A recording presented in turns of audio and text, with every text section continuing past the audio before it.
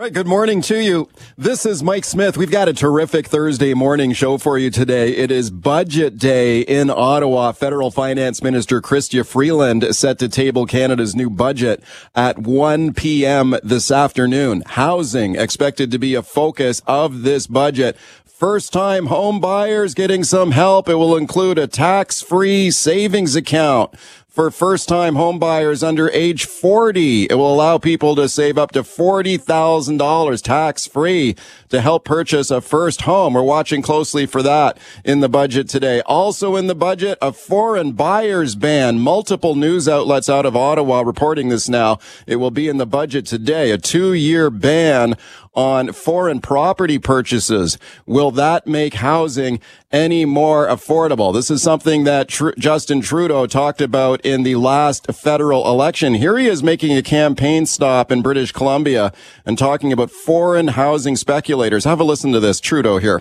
Owning a house should be a realistic life goal. It's where you set down roots, where you raise a family, where you grow old.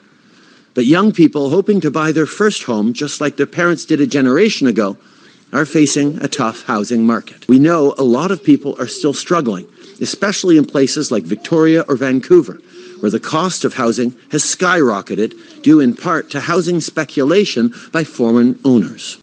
Okay, that's Justin Trudeau in the last federal election. A foreign buyers ban. Could it be coming in the budget this afternoon? Sure looks like it. Let's discuss now with my guests. Paul Sullivan. Paul is a partner at Ryan. It's a global firm of tax and real estate specialists. Pleased to welcome him back. Hey, Paul.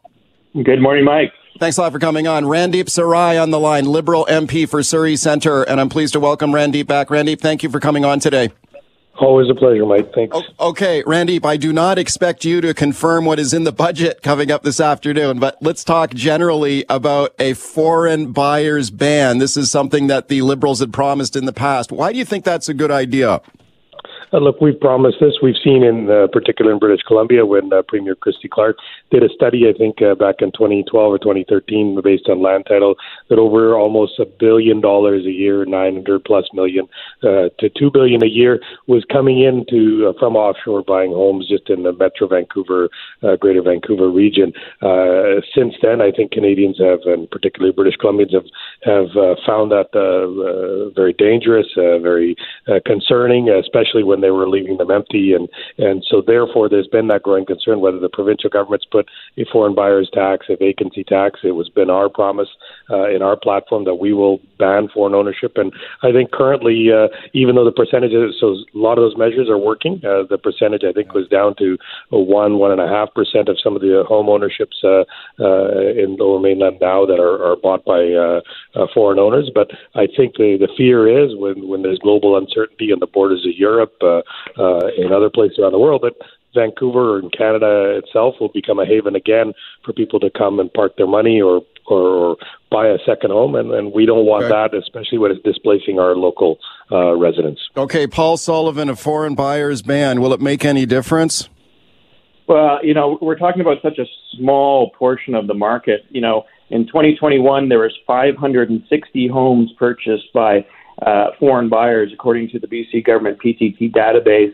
2020, there's 837 homes. We're talking about 1 to 1.5% of the marketplace.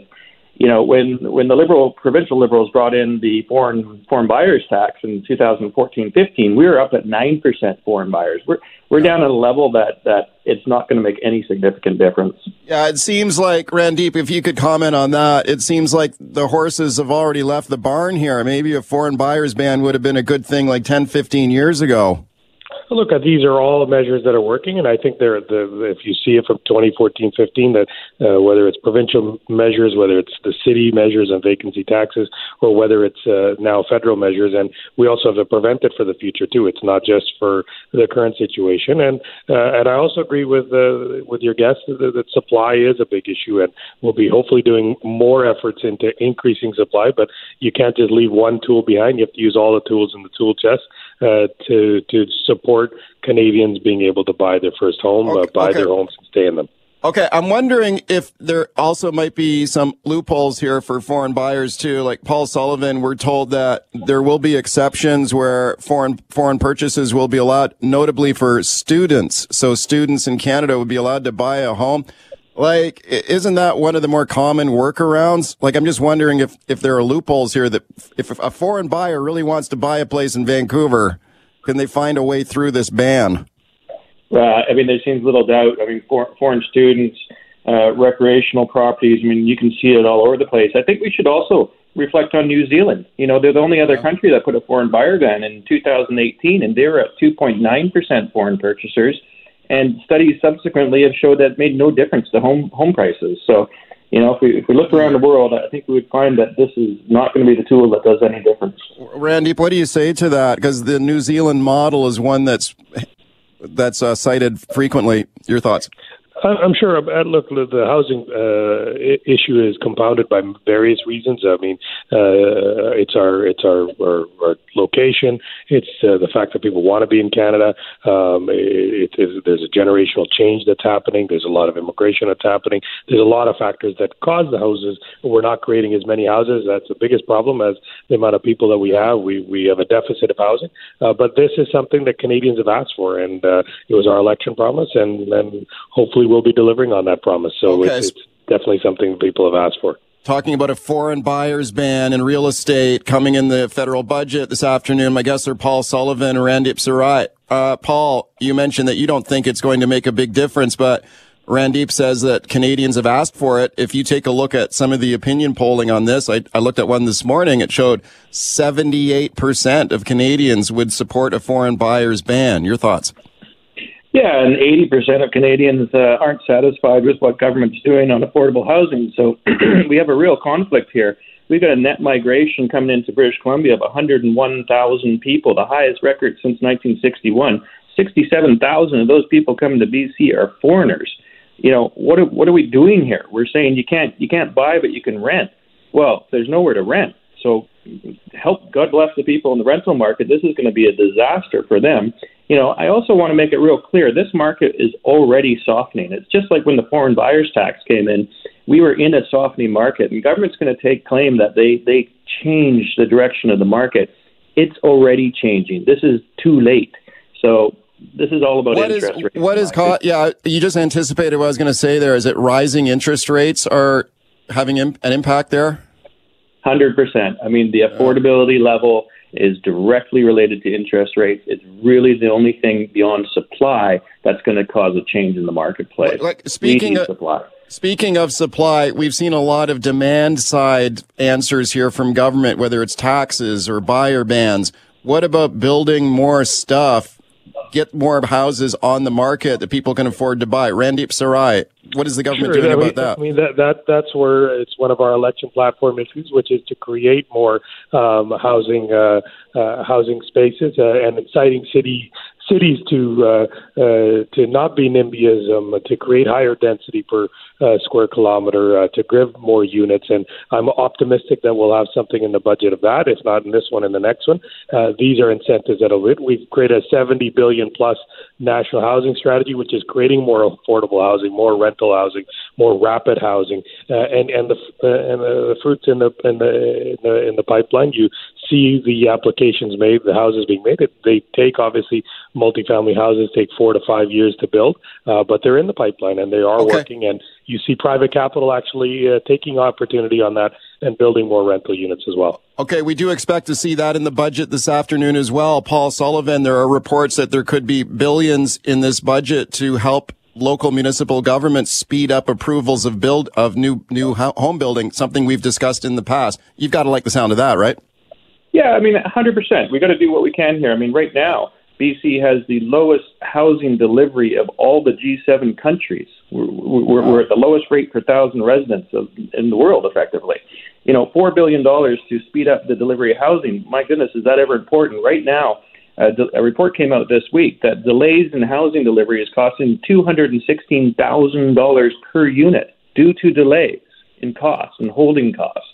So these are big numbers that are directly a result of not delivering housing quickly. All right, welcome back to the show. Talking housing on the show today. The federal budget expected to have a major focus this afternoon in Ottawa. Here in BC, the housing crunch just as bad as ever, with home prices skyrocketing beyond the reach of many. That includes BC students, university and college students struggling in this economy, in this housing market. Difficult to find a place to rent. Rents are going up. I'll talk in a moment to a UVIC student who's living out of his van. First, though, have a listen to this report now from Global News about students struggling at UBC, even using the local food bank to get by. Have a listen. Enrollment is up for this staple at the University of British Columbia, and that's not a good thing. But as far as programs go at the school, there are few more important. This is the food bank. Hunger on campus is very real, and it's on track to see over 1,000 visits this year. We have about 600 or 700 clients in our database. The numbers seem to always be increasing. Across the country, poverty and homelessness among post-secondary students is on the rise. Making ends meet has never been harder. All right, let's discuss now with my guest, Daniel Drury. Daniel is a student at the University of Victoria, and he's living out of his van recently. Hey, Daniel, thanks for coming on. Hey, thanks for having me. Hey, Daniel, tell me about your van. You living in there full time right now? Yeah, more or less. Yeah, it's a converted camper van, 1994 Ford Econoline. Where do you park it? On campus? Yeah, so during the day from about 7:30 a.m. until pretty late at night, like 11 p.m. when the library closes, I'm on campus, yeah. Yeah, are you allowed to park there overnight? No, I'm not allowed to park here overnight. Okay, where do you park your van at night? I just drive off campus and then into the residential neighborhoods nearby the university here. I try and look for a spot where it's not right outside of someone's house because I don't want to be a nuisance to the residents. Yeah. Why are you living out of a van?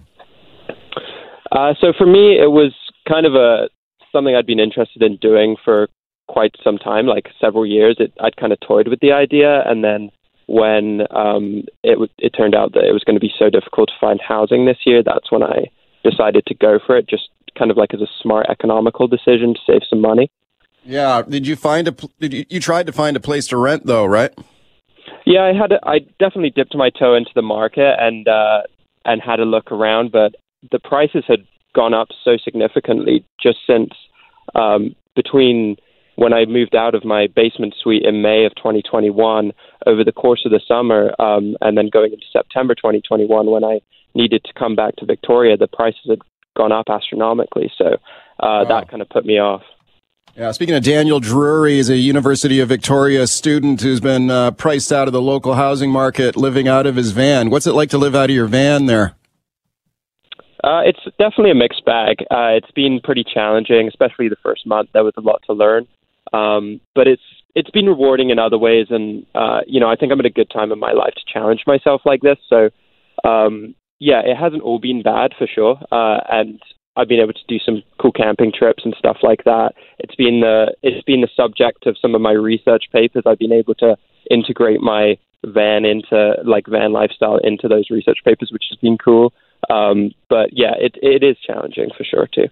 What do you do if you have to go to the bathroom? Well, I'm on campus for most of the day. That's not too much of an issue. I'm really just going off campus to sleep at night. So I can use the campus facilities during the day. Yeah. What about, can you go into the gym there and get a shower or whatever? Yeah. So, for all UVIC students, the McKinnon gym facilities are free to use. There's 2 gyms at UVIC. So there's a paid gym membership at the newer gym, which is Carsa, and then the McKinnon gym is free. What do your fellow students tell you when they hear you're living out of your van? And are a lot of them also struggling to find an affordable place to rent?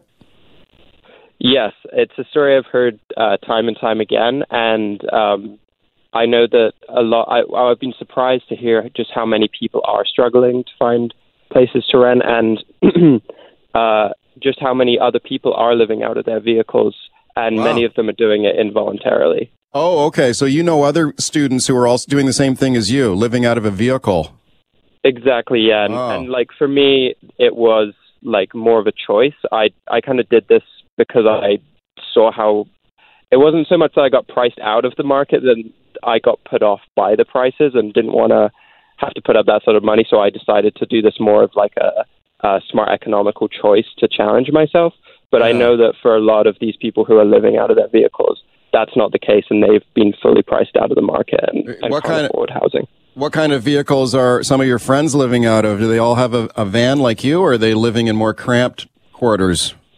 I think it's a bit of both. I don't know all of these people personally. I've heard about them either through other people or through Facebook pages, so I haven't necessarily met all of the other people who are living out of their vehicles, but I believe it's a mix of other vans and just regular vehicles. What do you think could be done to improve the situation? Like, do you find that the situation in Victoria for UVIC students, is it a case of a shortage of places to rent, or are there places available but the rents are just too high, or is it a combination of both? Yeah, I think it's a shortage which is driving up the prices. Yeah, I mean, I don't necessarily have one single solution for that, but it's definitely something that the government needs to take a look at, and I think it needs to be addressed for sure, because I think it harms the reputation of the universities if the best universities in BC are in big cities, but then the prices in these cities are making it more and more difficult for people from a diverse range of socioeconomic statuses to go and study there. Yeah, how much are the rents these days? When you were looking around trying to find a place to rent, what kind of rents were you being quoted? So it depends if you're looking for a place where you have roommates or not. If you're looking for a single bedroom suite you're gonna have all to yourself, I think you'd be lucky to find anything for less than $1,600 or $1,700 in Victoria right now, and then depending on how many roommates you can find, you can obviously get better deals. I do still know people who are paying like only $500 for a room in a shared house, but it can be hard to find vacancies in those houses. Like, a lot of people have got their little core group that they're going to see out the 4 years of their degree with, and they're not looking for too much in the way of new roommates. So it can be difficult to find like good deals like that. But they are out there if you can network well enough. Speaking of Daniel Drury, he's a University of Victoria student living out of his van. How much does it cost you to live out of your van? I haven't done like a monthly breakdown, but it's definitely not as costly as paying rent. No. Like, I just pay $75 a month for the parking pass. The van I'm driving is a little more expensive on gas than the vehicle I had before I moved into the van. So that's an extra cost. And then the fact that it's a little more difficult to store food here and cook food for myself means that I do end up eating out more, like getting takeout food, which is more expensive, obviously, than cooking at home. So there are some other hidden expenses to living in a vehicle, but overall I am saving money. Okay, so $75 a month for a daytime campus parking permit, and then you park your van off campus overnight. Like, you typically will look around, try to find a residential side street to park the van overnight. Does anyone ever, you get any grief from anybody in the neighborhood? Come out and say, hey, kid, what are you doing here parking here and sleeping here at night? No, fortunately, I haven't been given grief. I think that's partly because I've been pretty careful about doing my very, very best not to bother the residents. I do arrive on the side streets pretty late at night, like after most people, I assume, have drawn their blinds for the night and have gone to bed, and then I try and wake up and get off their street before they would get up, so that they don't really have to notice that I've even been there in the first place. And obviously, I'm not dumping any waste, out in front of their houses or causing any problems like that. Like, you're not partying in the van. No, okay. Yeah. So what are you studying at UVic? I'm an economics student. Okay, that's appropriate. These days, how many more years you got to go in your degree? Just one more. One more. Okay, so you're going to live in the van the rest of this one school year, and then you're moving on, I guess. Yeah, like I've got this. Well, we've just coming to the end of the academic year here now, and then I've got one more year next year. But I don't know whether I'm going to be living in the van next year because I might be going on an exchange to to England naturally. But yeah, we'll see. Daniel, thanks for sharing your story today. I appreciate it. Yeah, thanks for having me. All right, welcome back to the show. We've talked a lot about housing on the show today. We have a federal budget coming down in about 2 hours from now, expected to have a major housing component. The housing affordability crisis hitting a lot of people right now. How can we make this better? Well, how about this idea now? A mansion tax. A mansion tax. You target the most expensive and valuable properties in Vancouver. Hit the owners with a mansion tax, then use the money to build affordable housing. Let's discuss now with my guest, Vancouver City Councillor Jean Swanson. She supports this idea. I'm very pleased to welcome her back. Councillor, thank you for coming on today. Hi, Mike. Okay, let's talk about your mansion tax. How would this work? Well, the first thing that has to happen is the province has to give the city the authority to do it. So right now, the city only has two sources of revenue: fees like swimming pool field fees or developer fees, and property tax. And according to the charter, which is basically the law, we can only charge one rate of property tax. So if you have a $400,000 condo or if you have a $70 million mansion, you pay the same rate of tax. Unlike income tax, where you have a lower rate for low-income people and a higher rate for rich people. Right. So this would just ask the province to give the city that power. And then the second part of the motion is to ask our staff to report back on how we could actually use that to help end homelessness. Okay, it's a very catchy name for this idea, a mansion tax. How do you define that? Like, what is a mansion? Well, I mean, this motion doesn't restrict any kind of definition, but when we, at COPE, when we crunched the numbers, we figured that if you put in an extra tax of 1% on homes that were worth more than $5 million and an extra tax of 2% on homes that were worth more than $10 million, we could get about $225 million a year that we could be investing in anything, right? But in my dreams, I'd like to invest it in housing for people who are homeless. Okay, so this would be a tax that would kick it, under that model you just described, kick in at a home $5 million or more. So for people who are listening to this right now saying like, oh my God, here they come. They're going to tax the equity on my home. Like, what would you say to them? You're saying, like, relax. We're only going after the most expensive homes. Like, most people would not be hit with this tax, correct? Yeah, with that model, it would be less than 5,000 people in the city. 5,000. Okay. So you'd be going after a guy like Chip Wilson over there on Point Grey Road, right? Like the founder. Me? Well, I mean, the tax people would, right? Like the latest evaluation on his place over there, the founder of Lululemon, $73 million mansion. Now that's a mansion for sure. So that would be like the type of house you would tax, correct? Yeah, and he made something over $2 billion, I think, just in the pandemic, so he can afford it, right? He can afford it. All right. So what do you say to people, Jean, who are listening to this going like, oh no, here we go. This is like thin edge of the wedge. They'll say they're going to go after the billionaires first, but then they're going to come after the other homeowners next. How would you reassure people on that? Well, it's like any other tax. The city has 8 to 10% of the revenue, and we have 60% of the infrastructure to fund.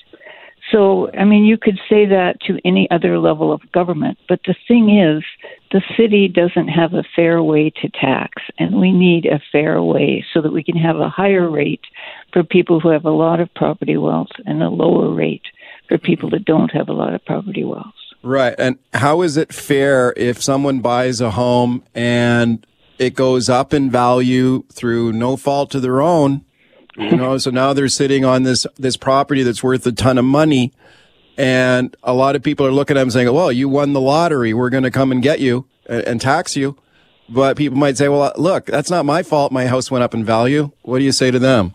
Well, another way of looking at it would be to say that it wasn't due to any work by them. It was just due to property appreciation. And shouldn't society capture some of the value of property appreciation for others who don't have the luxury of owning property? Speaking to Vancouver City Councillor Jean Swanson about her proposed mansion tax in the city of Vancouver. So you mentioned that this would require action from the provincial government, right? Like the city council can't do this right now. You have to get authority from the province? Right. Yeah. And if you talk to them about it? Nope. What Just going to ask them for it. What do you think they'll say to you? I think they'll probably say no, but the first step in getting what we need is to ask for it. And this hasn't been asked for yet, so I think we need to start that ball rolling. Yeah. How pressing is the need from your perspective as a city councillor for affordable housing in this city? How much of how urgent is that right now? It's overwhelming. We have over 2,000 people who are homeless. This city we got a memo in December, I think it was, that the province had downloaded about $300 million worth of costs onto the city in the previous year. And the city just doesn't have the ability to pay for everything that's needed. So it's not only just people who are homeless, it's lower income renters. Most of the private sector, virtually none of the private sector housing that's being built can be afforded by people that are earning under $75,000. The median renter household income is $50,000.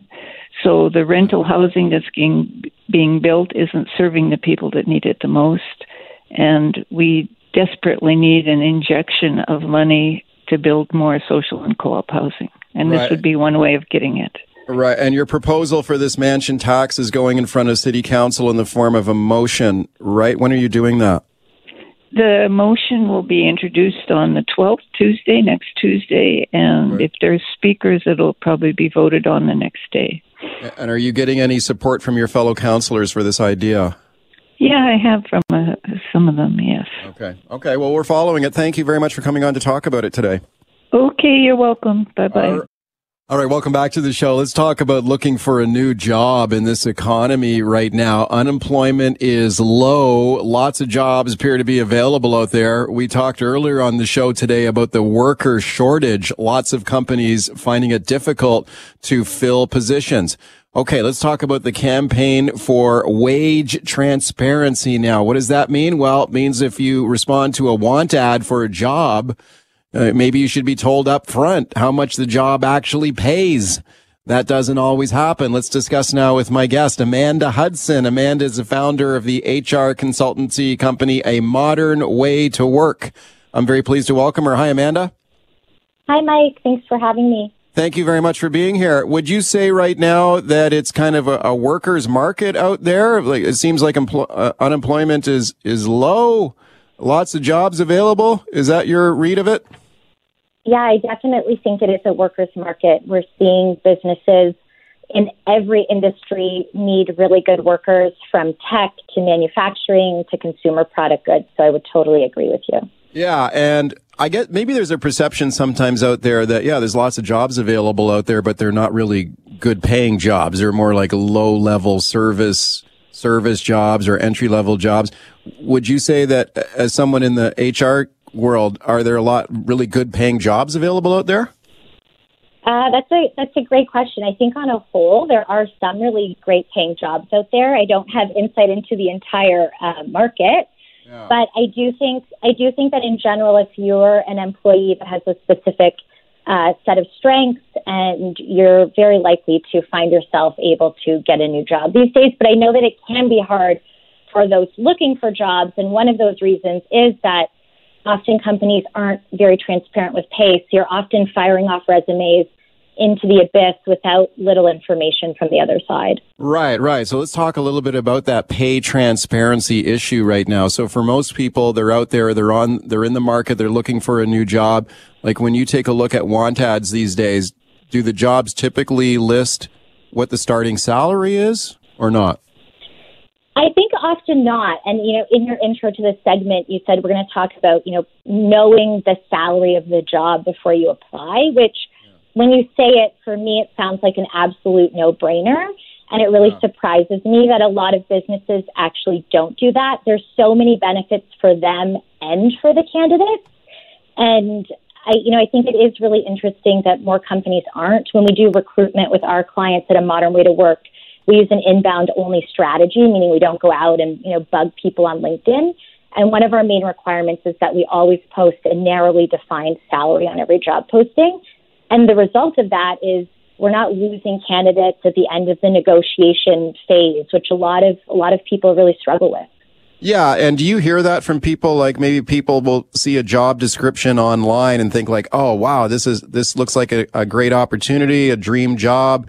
Go through all the application process, maybe go through an interview. Then it's time to talk turkey on the money, and it's like they offer you a really low salary. Yeah, we hear that all the time. And so one of the biggest benefits to actually posting a narrowly defined salary for companies is it saves you a ton of time. So if you do have your salary posted on your posting, let's say it's 80 to 85, and you have someone in the market who isn't going to go work for less than 100, they're not applying.